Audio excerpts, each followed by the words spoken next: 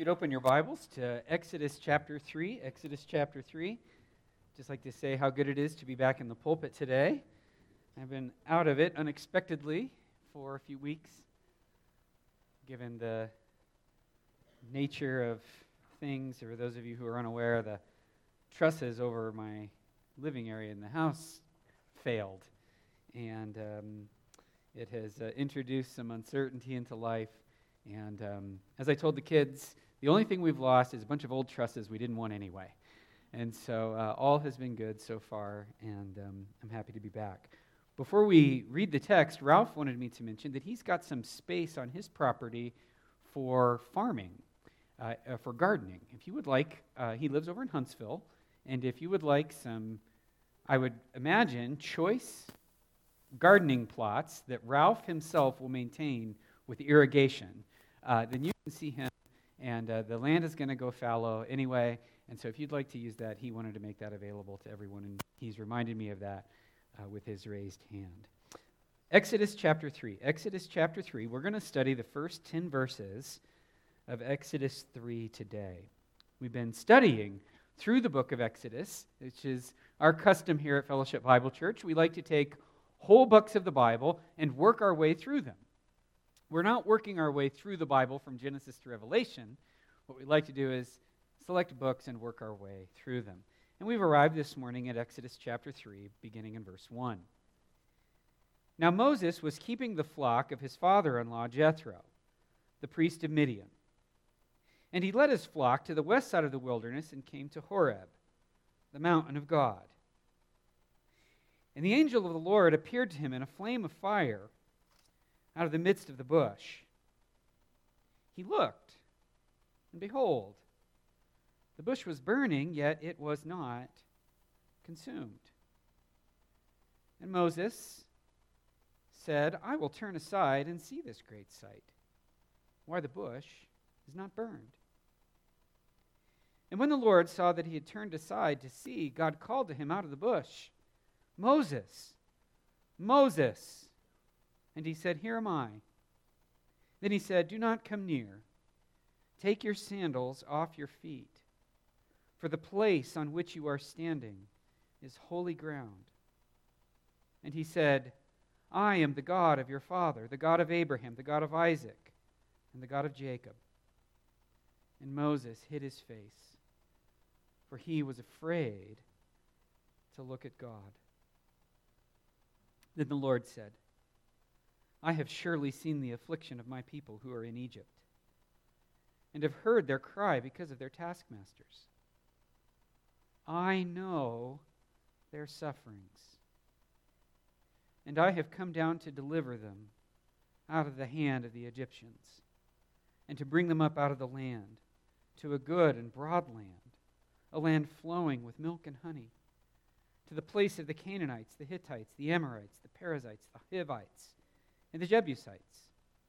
And now, behold, the cry of the people of Israel has come to me, and I have also seen the oppression with which the Egyptians oppress them.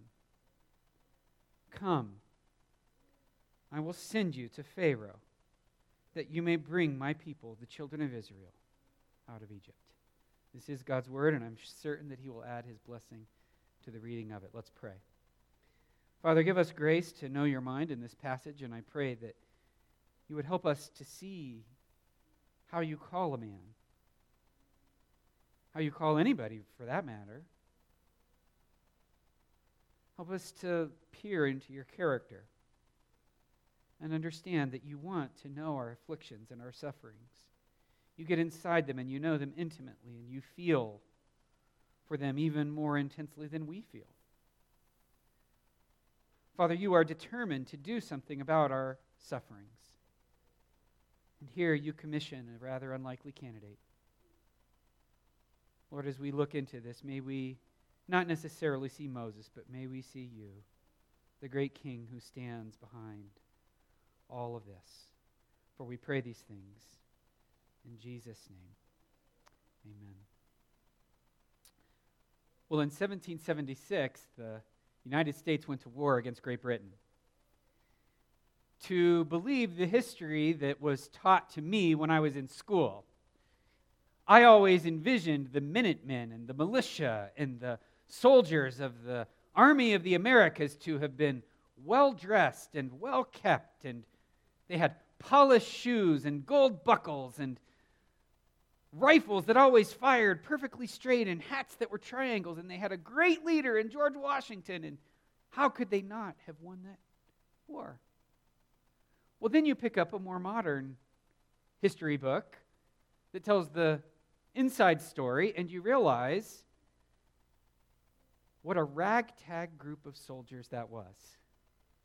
The first winter, the U.S. forces suffered more than 50% casualties for lack of shoes. The soldiers that had rifles to shoot had no powder for their guns.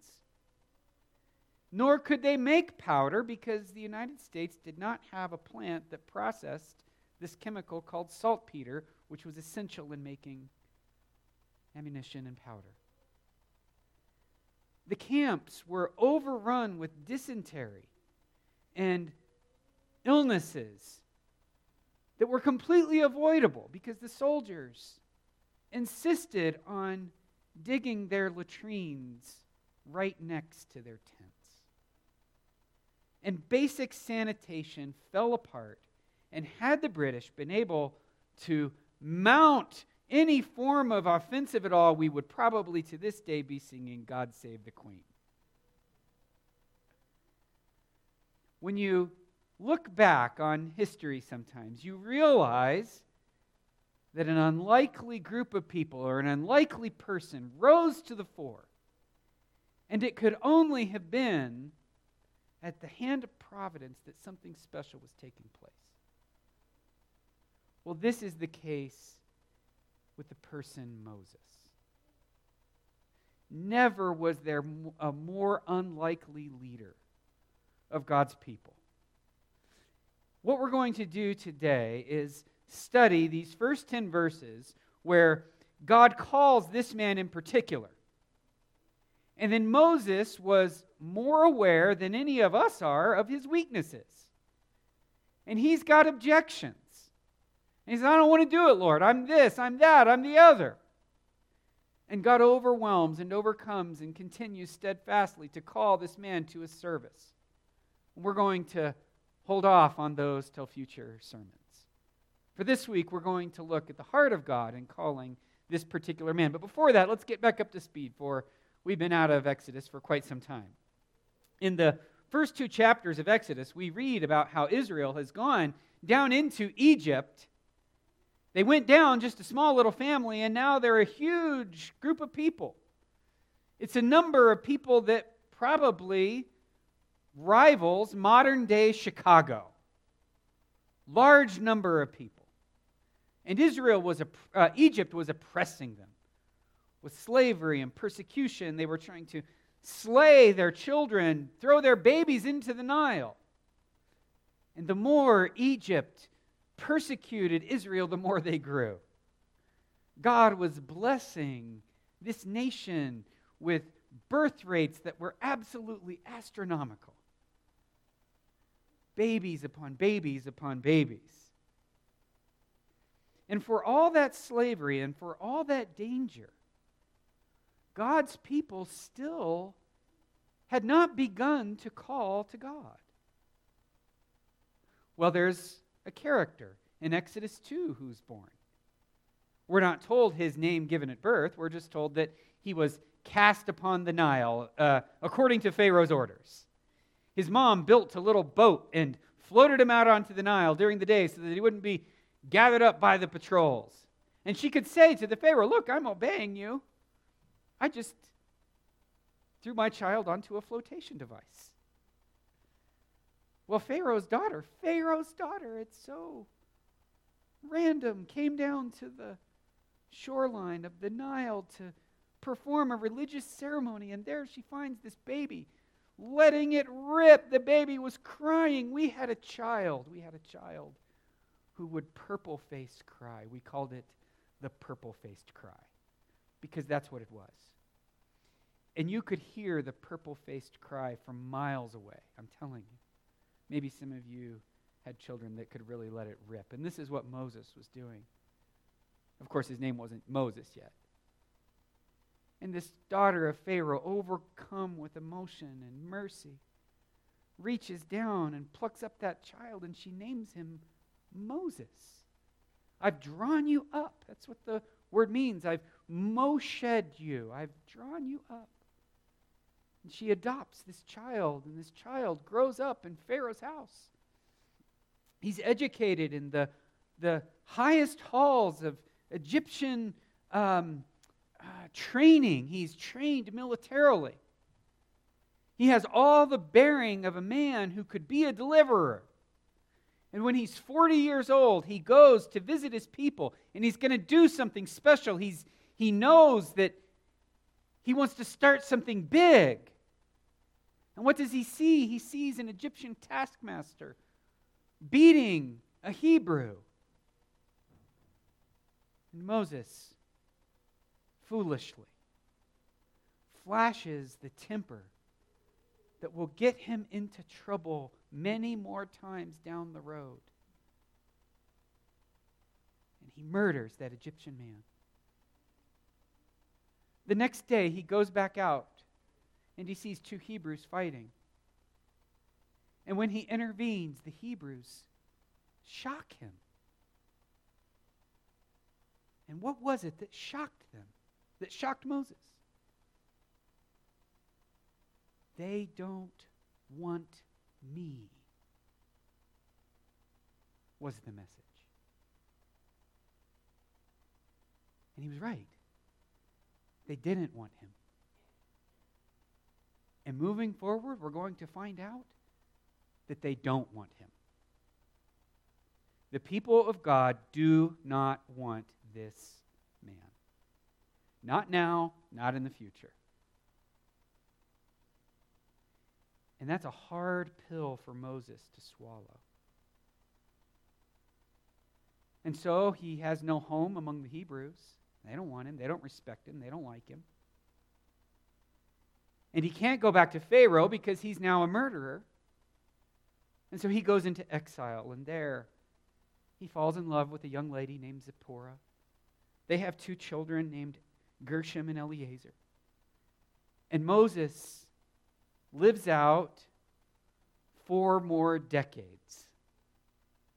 Because even though he was educated in the highest halls that Egypt had to offer, there was a whole other education that Moses needed to attain.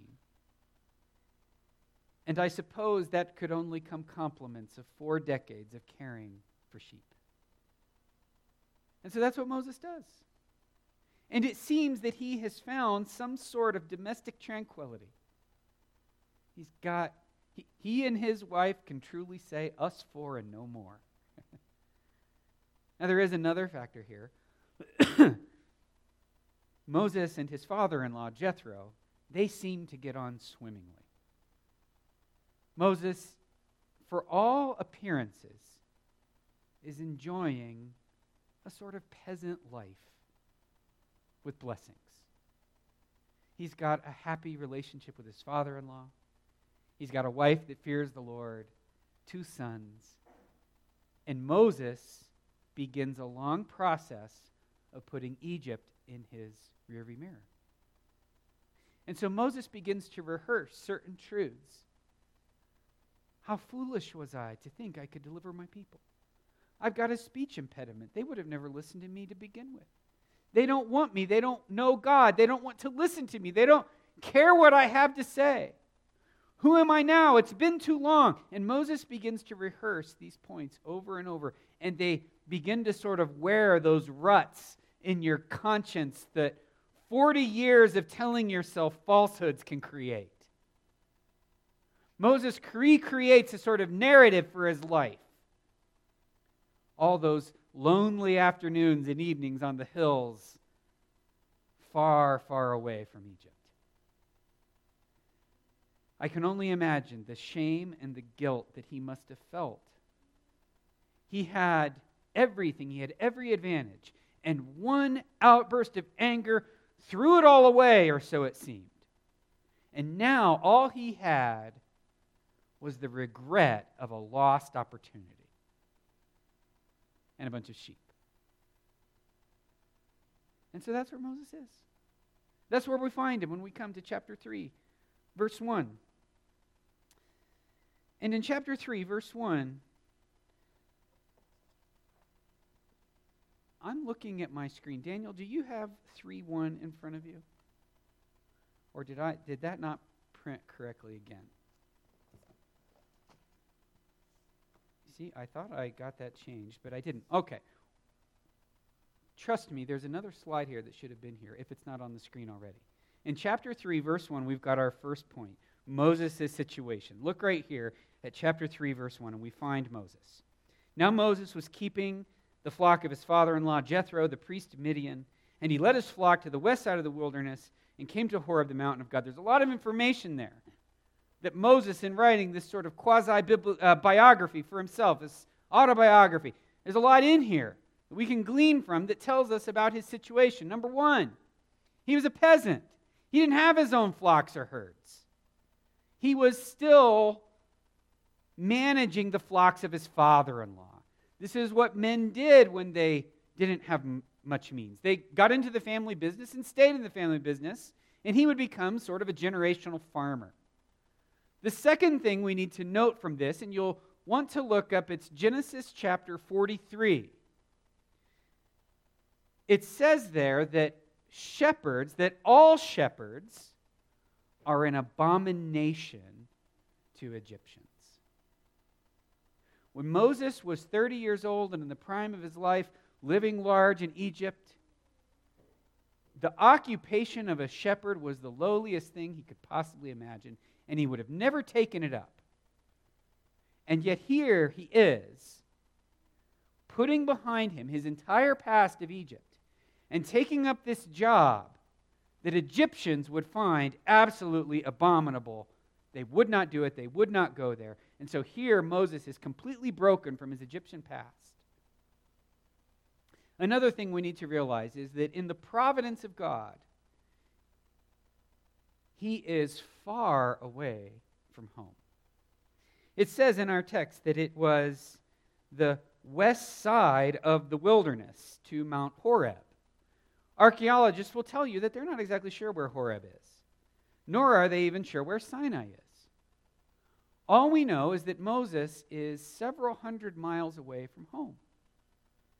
Commentators naturally ask, why in the world is Moses that far away from home with his flocks? Well, there's a very simple answer for that. It's where the grass was. Perhaps there was a famine. Perhaps there was an unseasonably warm summer, or they didn't get the winter that we had here, and they won't have green grass. And so Moses has to pick up the flocks and go far away. And that's what he is. He's a nomadic peasant farmer. And in God's providence, he gets chased very far away to a future dwelling of Israel. He will revisit this mountain again. This will become an important place for him, not just for this scene, but for many others. At this point in his life, though, it has no meaning. He's just chasing the green grass. And it's there that God begins to intervene. And let's move to our next point, which is a strange sign. In verses 2 and 3, it says, "And the angel of the Lord appeared to him in a flame of fire out of the midst of a bush." Let's describe very quickly what Moses saw, and then we'll talk about the theological significance of it. Now, Lord willing, my wife and I, whenever we move back into our house, for the first time since living in Utah, we, Lord willing, will have natural gas for our heating. And let me tell you how excited I am about that. I think my lower back, though, is the most excited. I don't know that my lower back will ever forgive me for the 13 winters of firewood collection. Well, I reckon we would start, my wife and I combined, would start a couple hundred fires a year. And you do something a couple hundred times a year for 13 years, you get pretty good at starting fires. Moses had seen these sorts of fires all over the place. He'd started them himself. He's out in the middle of the wilderness, nothing but sand and scrub brush. It's these little thistles, these little dried up pieces of sagebrush, or the Middle East version of a sagebrush. And you realize this is just kindling. It's not the sort of thing that will substantially hold up a fire. And Moses spots out of the corner of his eye the orange flame going up. And if he's seen this sort of thing before, he knows that it's going to last maybe 2-3 minutes. It's like the cardboard box fire that the bakers have after every Christmas. It's this huge conflagration of flames, and then it's gone. Well, Moses is tending the sheep, and he looks up and he sees that the fire is still going. That's strange. There must be something more there. He continues his task, looks up again, and realizes that fire isn't going anywhere, and he says to himself, I need to go check this out. And so curiosity gets the better of him, and he picks up and he goes over. And there, he has an encounter that changes his life forever. God is in that fire. And it says here that it's the angel of the Lord. Look at your translations, everybody. This is something that I know I've explained before, but I haven't in a while. And so I just want you to see this. If you look at your passage, in verse 4, it says, when the Lord. And notice what you see about the lettering of that word Lord. It's capital L, capital O, capital R, and capital D. What happened there? Did the person who wrote our Bibles get his pinky stuck on the caps lock key? No. He's trying to communicate something. There are a few different titles for God in the Old Testament. One is Elohim, and that just means God, regular God. It's a standard word for God. It could mean false gods. Or God has another name, Adonai, and that means Lord or Master, King. And then there's yet another word, whose meaning we'll encounter later in this passage. And it comes from the Hebrew verb I am, or it comes from the verb to be. And it's hard to translate because it can mean I was, it can mean I am, or it can mean I will be. In fact, because those who were tasked with preserving our Old Testament scriptures did not include the pronunciation marks on this word, we're not even sure how to pronounce it today.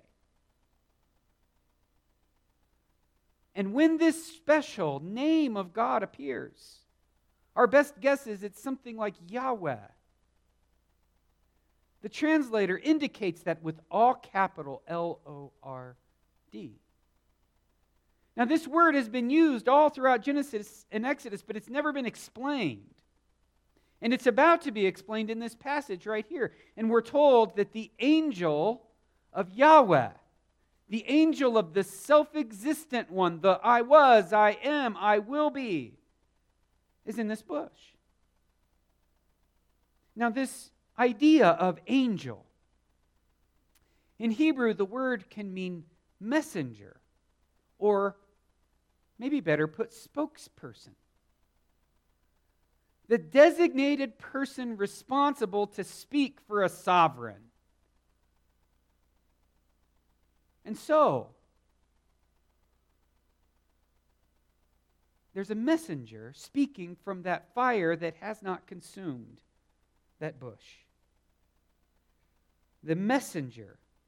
And Bible commentators will tell you that while we should translate it angel of Yahweh, angel of the Lord, it's best understood this way. It's the messenger, the spokesperson, who is the Lord. It's the spokesperson, the person speaking, who is himself the Lord. This angel of Yahweh, we've met him before. We met him in the book of Genesis. Remember, old Abraham was about to slay his son Isaac? And it says that the angel of Yahweh shouted, Abraham! And then shouted it a second time, Abraham! Because Abraham was 120.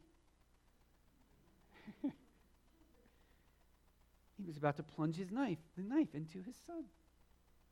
That was the angel of Yahweh. We're told in Numbers 22 that this angel of Yahweh will speak to a man named Balak.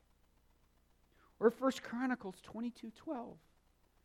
The angel of Yahweh, the messenger of Yahweh, or the messenger, the spokesperson who is Yahweh, selects the exact location of where the temple will be during David's reign.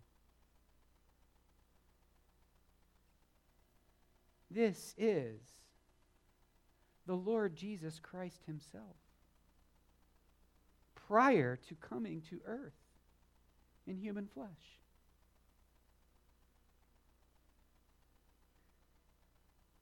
Jesus was debating with the Jews. And he says, before Abraham was, I am. And the Jewish people picked up rocks so that they could kill him because they believed him to be blaspheming. Now I have a question for you. Answer it in your heads. If Jesus was less than God, would he be blaspheming? Would he deserve death? Yes. Or is he telling the truth? That's what we're told. It's not blasphemy for the Lord Jesus Christ to say, I'm God, because he is. It's simply stating the truth. And so here is the Lord speaking to Moses. This burning of the bush. This bush is burning, but it's not consumed. It's an important point.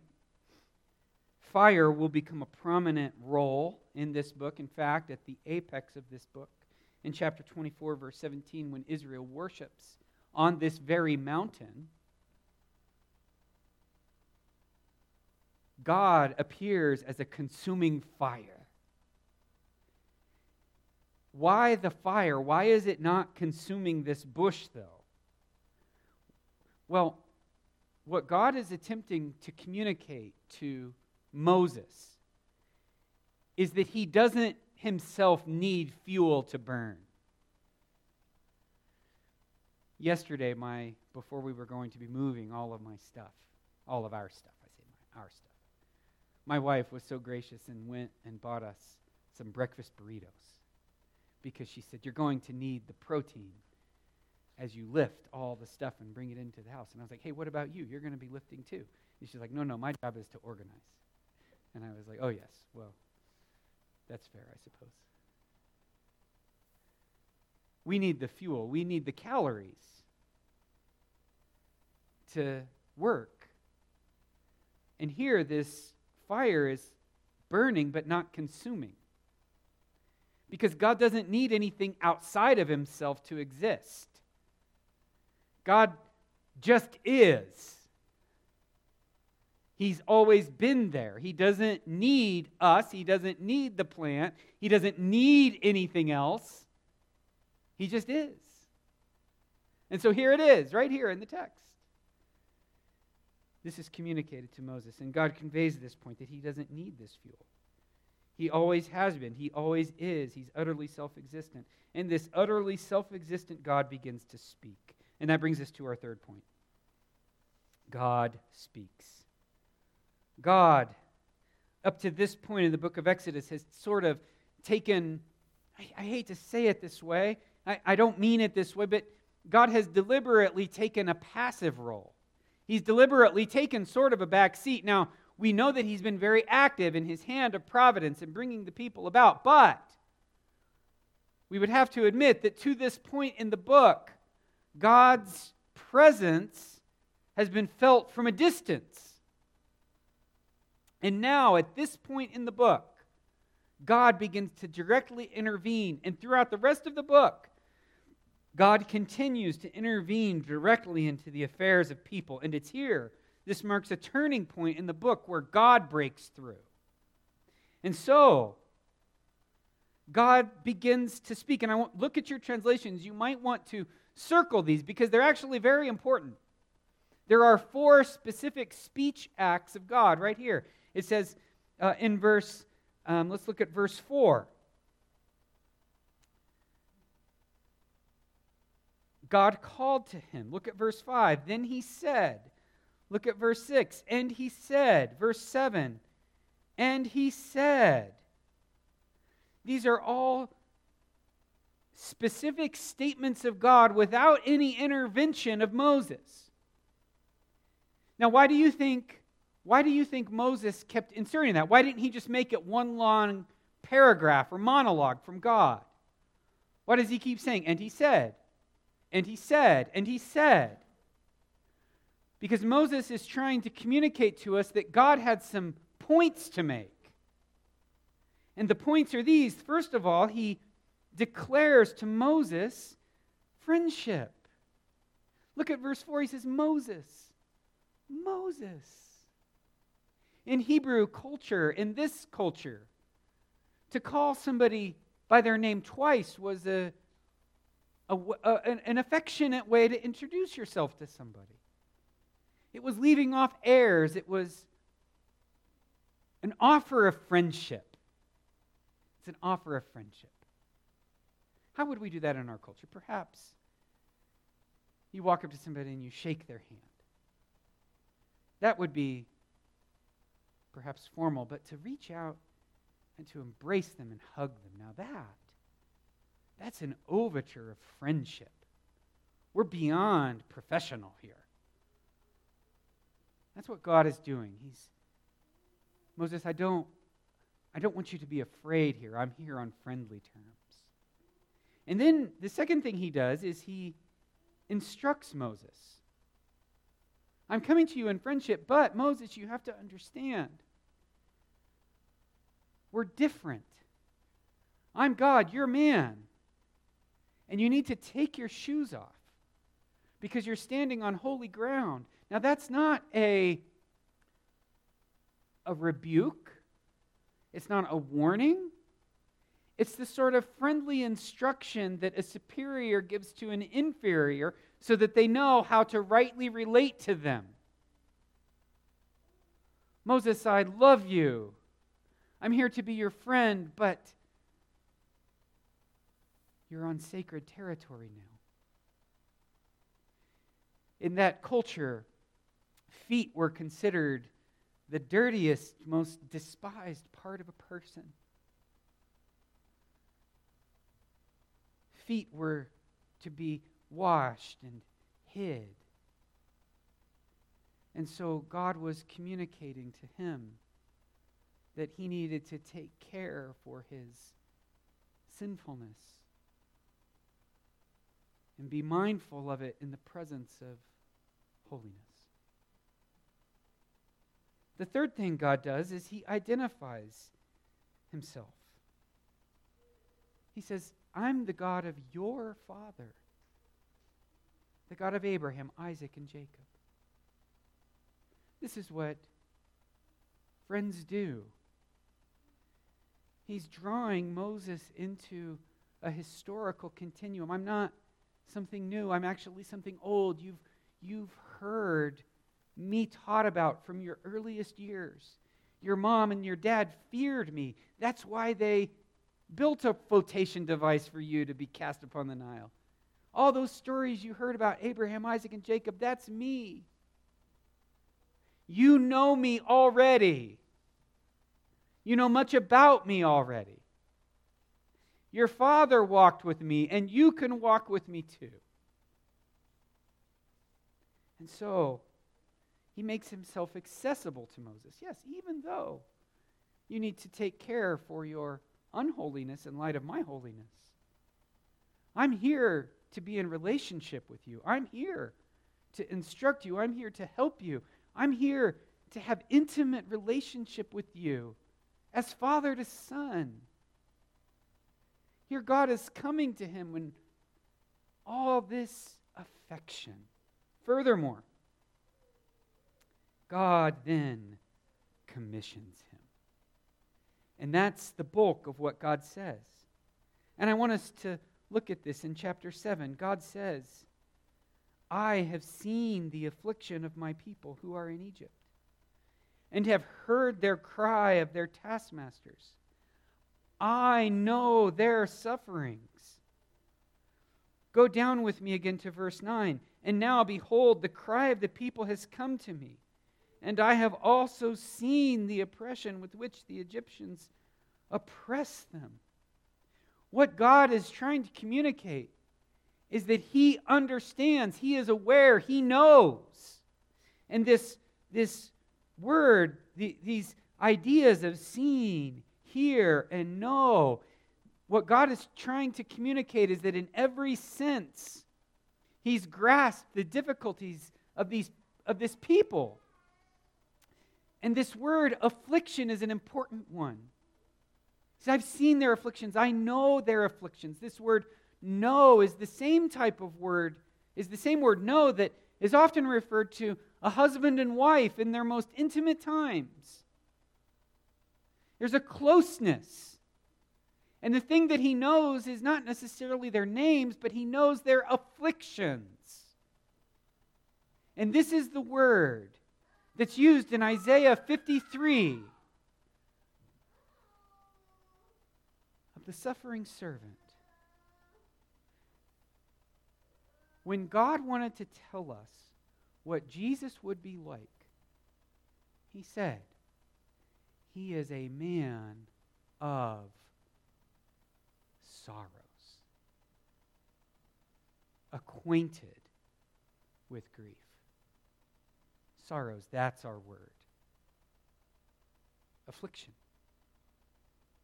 And friends, the person speaking from this bush is the same person who suffered our affliction, is the same person who knows whatever sorrows you, and he knows it intimately. He has seen your suffering under it. He has heard the cries of your heart. And in the moments that you lay on your bed and gurgle those cries that come deep from within, you know the kind I'm talking about.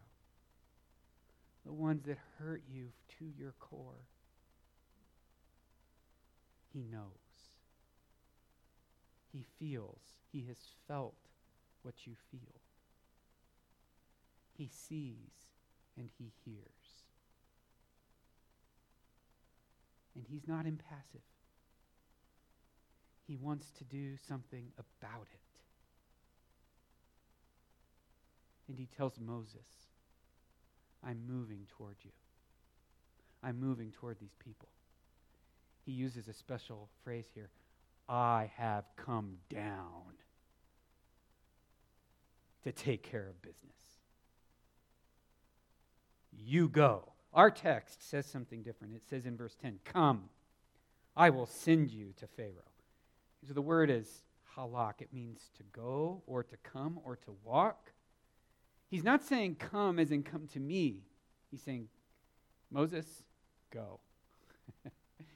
Start walking because I'm going to use you. I'm going to call you. I'm using you. I'm sending you. And again, this is this idea of being sent. The value of your mission is enhanced by the person who commissions you. Let me give an example. Our son Joel likes to tattle on people. And if Dad does not give him what he wants, he marches into the kitchen and commissions my wife, Danielle, to come and do something about me who has denied him his happiness in life. Well, when baby Joel is in the kitchen pointing Dad. Does that carry much weight with my wife? No. The commissioner, the sender in this case, doesn't quite have the clout to follow through. But what happens when somebody truly important comes along and knocks on your door? Somebody truly important calls you to do something. And then you can go about your task with this underpinning of all that might and power. And God says, you're my ambassador. I'm sending you. And you will have all the might and power that I have at my disposal. This is a great commission. Now, I would like us to make 4 applications very quickly. Number 1. Let's consider the seemingly odd choice of God to send a washed-up, never-was felon with a massive speech impediment and no leadership experience. That was Moses' resume. Moses, what was your resume to lead the people of Israel? Oh, well, I was a convicted felon. Okay, check, got that. I have a massive speech impediment and can't get words out. You're perfect. Moses, what experience do you have leading people? I led sheep in the wilderness for 40 years. Moses, what have you been given as far as administrative gifts? My father-in-law will tell me what to do. You can imagine the interview process, how that might have gone with the people of Israel. Moses had his opportunity, and he wasted it. His temper got the better of him. It's too much to say he was washed up because he never was. He was a little blip on the Hebrew radar and he ran away, never to be seen again for 40 years. Who is this guy?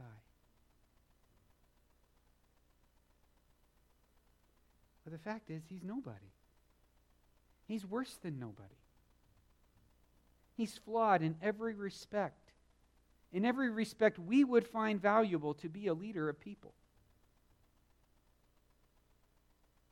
But he has the one thing behind him that counts.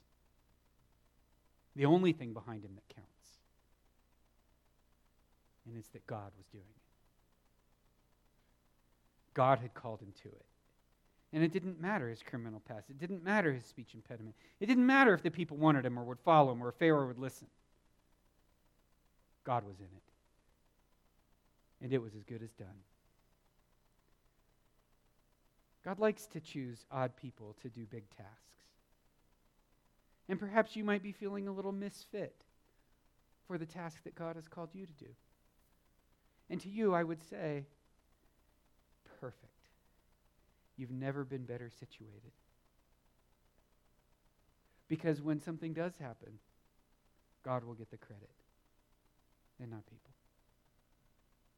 Number 2, let's consider the heart of God here. I touched on this earlier, but the angel of the Lord is also the man of sorrows. He knew their suffering, and he knows yours. And he wants to help you. Number 3, let's consider the unapologetic and unflinching commission of God. As we'll see in future verses, Moses is going to say to God, but haven't you forgotten the people don't want me? Or haven't you forgotten that I have a speech impediment? Or haven't you forgotten this and that and the other? But God had made his choice. And friends, God has made his choice for something that he wants you to do. I might not know what that is. And you might be giving God excuse after excuse after excuse. And you might be right. The irony is that all of Moses' excuses were true. I had a basketball coach who used to shout at us that excuses were lies with a little bit of truth mixed in. It was a coach's way of telling us not to bellyache about things. Well, in this case, they weren't lies. They were true. And God said, all the same, I'm sending you. And God is unapologetic about it. And he's unapologetically sending you to do the task that he's called you to do. His grace will be sufficient. And then last, let's consider the role of prayer. Twice here, God says that it was the cry of his people that compelled his action. In Isaiah 37, verse 17, Sennacherib and his army have surrounded the Israelites, the southern kingdom of Judah, many generations after this. King Hezekiah took the letter that was written to him, and he said, God, see. God, hear. God, come see it for yourself. Hear it for yourself. And move.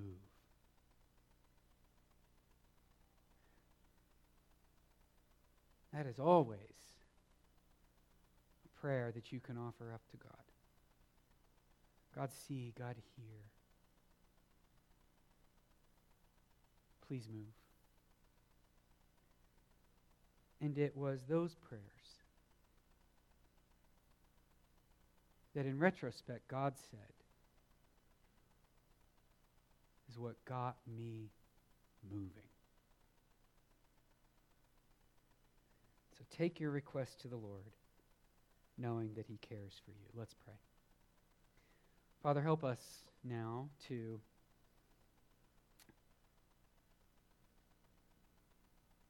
look to you as the great shepherd of our souls. Lord, you see our afflictions. You know them. And you very much want to help us. I pray that you would move in our hearts now and draw us close to yourself. For we pray all these things in Jesus' name. Amen.